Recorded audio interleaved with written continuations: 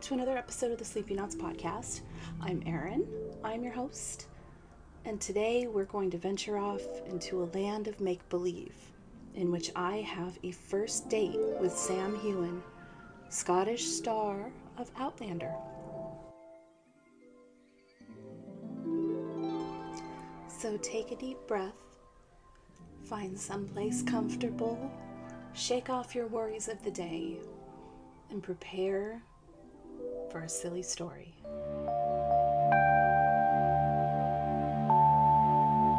I can't believe that I'm going on a date with Sam Heughan.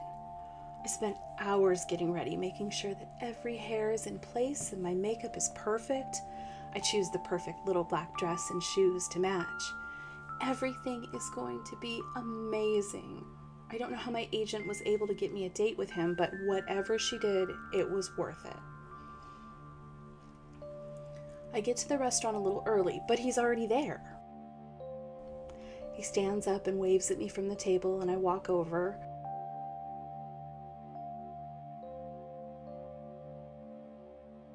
He's blonde, which is fine. On Outlander, his hair is red and it suits him, but blonde is fine. It's fine. He has a big, bright smile and perfect eyes. He tells me he's excited to meet me, and he's missing his heavy accent that I'm used to when he plays Jamie Fraser. But I'm not an idiot. I know that he's not Jamie Fraser in real life. His real accent is a little... It's fine. It's totally fine. He's Scottish, and that's all that matters. We sit, and he lets me know that he's already ordered us dinner. I don't know that I love that, but it's a real Jamie Fraser move, so I'll be fine with it. He's so nice and thoughtful and funny. How can a guy who looks like that and is so sweet be on a date with me? I ask him where he's from and what is his favorite flavor of ice cream. While he tells me about his hometown, I start to wonder if there's any way I could get him to say Sassenach. I mean, can I make it organically come up in conversation? There's got to be a way. I don't want to seem like some super fan, even though I technically am, but wait, shit, did he just say his favorite flavor of ice cream is butterbrickle? That's like a weird old man choice, but Europe is kind of like a weird old man in itself, so maybe that's like the only flavor they had when he was growing up? I don't know. I don't even care. He has the most amazing jawline, and watching him talk, oh, I could do it all day. And those cheekbones, his eyes, he's so gorgeous. How am I supposed to listen and pay attention when he looks like that? Oh, God, he's looking at me now like he just asked me a question, and I'm sitting here smiling like an asshole pretending to listen. Okay, the best thing I can do is just nod and act like I'm thinking. Okay, I'm nodding, he's smiling, it's awkwardly silent.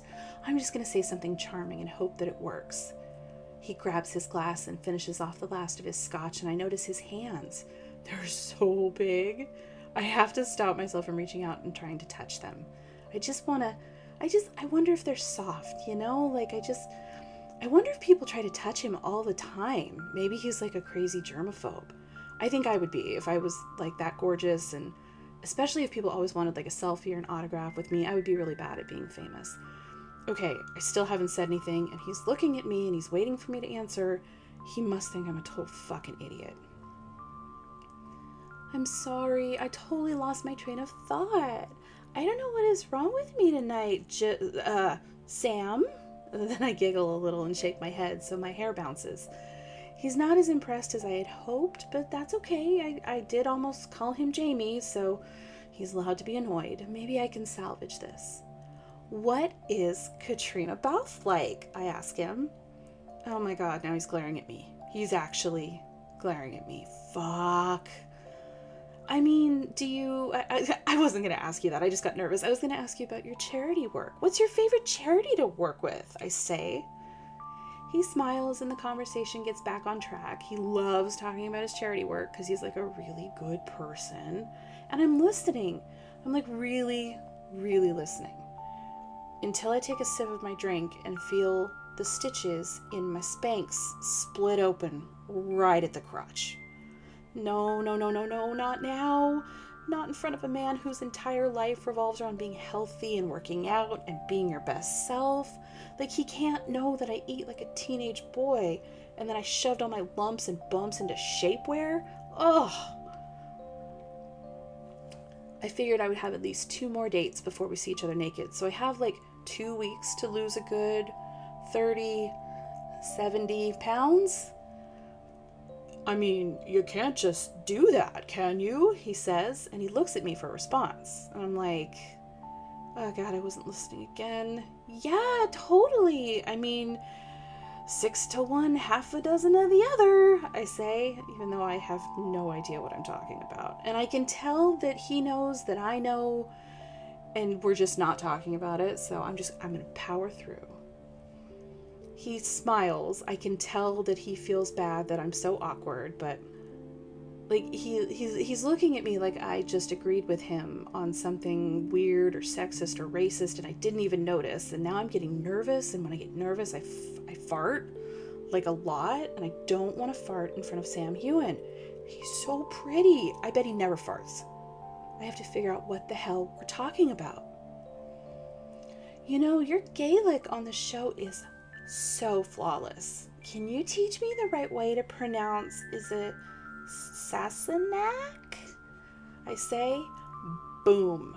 Organic insertion, and maybe now he'll say it. But his eyes narrow, and I can feel the mother of all nervous farts brewing in my guts, and I can't stop it, and I flounder and I panic when he doesn't answer. I mean, it's so sexy the way you say it. I think every woman wishes that a man would call them that. He slowly and purposefully shakes his head back and forth. He is not going to say it. I don't know if it's possible, but the more mad he gets, like, the sexier he gets. I mean, in Bloodshot, he played a total asshole, and he was super hot in that. There's something wrong with me. Would he be into that? Like, should I just ask him if he'll call me a bitch and see if that would be less awkward? I didn't want to ask you this, but what is it that you have? He asks me. What do you mean? Like, what do you mean? Like, what do I have? Like, are you asking me for money? No. I mean, what do you have? He's looking at me strangely now. I'm like, I have lots of stuff. Can you be more specific? Like, I have a vagina and like a shellfish allergy and this iPhone. Like, is that what you mean? No, I mean, what disease? Like, how long do you have left? He says. What the fuck are you talking about? I'm so confused now. Make-A-Wish only does stuff with terminal patients, right? He asks, and it hits me. Oh my fucking God, he thinks that this is a Make-A-Wish date. Like, I am on the verge of death, and that's why he agreed to it? Oh God, I want to climb under the table and cry. I want to die right here in this fancy restaurant. The tears are coming now, and I can't stop them. His face shifts, and I can tell that because he's like such a genuinely nice person, he feels really bad for making a dying chubby woman cry. I'm sorry, we don't have to talk about it. You can ask me anything you want. It's okay, he says. Now, I'm at a crossroad. Do I pretend to have a brain tumor and like slink off into the night and forget this whole thing happened, and he'll just think I'm weird, but he'll never think about it again, and life will go on? Or do I tell him that my agent is an asshole, I'm not actually dying, and that's the only way she could get me in a room with him? I'm gonna lean in. Maybe I can tell him I have something that, like, stem cells will magically cure in a year or something, like some reason why I would still be alive if I ever saw him again. Fuck, what is the name of a disease? I need a good disease. My brain is stuttering, and I can't think of a disease. How could this night possibly get any worse? I have Munchausen by proxy! I shout at him. Why did I shout that at him? Wait, that's not the right disease. Shit, can I have a do-over? Fuck! He's looking at me weird now, and he knows that oh God. And that's when it happens. The most horrible fart a person could ever let loose just falls out of me. And that's it. He throws his napkin on the table and storms out. I'm startled and alarmed and sad all at the same time. and I shout at him as he leaves, "Jamie Fraser wouldn't mind a lady farting in public."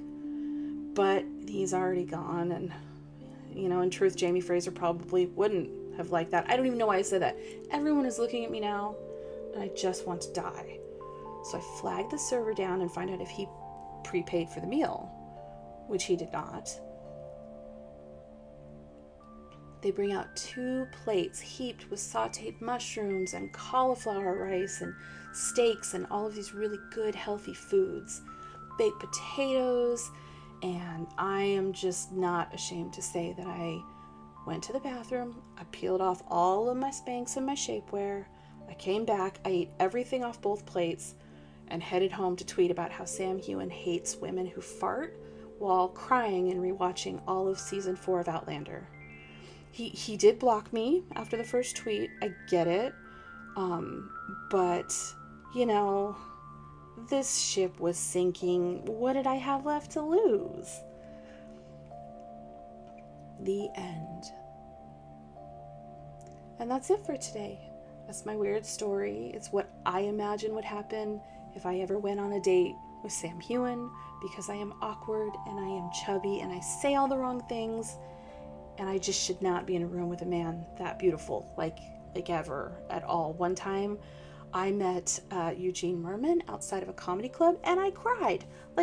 I cried. That's why I'm not allowed to meet famous people. So that is a true story. My husband has a picture of me crying like an asshole. You can actually see it if you go to my Instagram, which is @AaronPotterPlow. No hyphen. You can see on my face all the streaks of tears. Anyway. Follow me on all the things. Follow me on Twitter. Email me at thesleepynotspodcast@gmail.com if you have any stories you want me to read. And until next time, watch Outlander. Sam Heughan is amazing. And Christina. Why would I say Katrina? Katrina Balfe is amazing. Everybody on that show is the best. The books are amazing. And, yeah. And that's it. Until next time. Sleep well.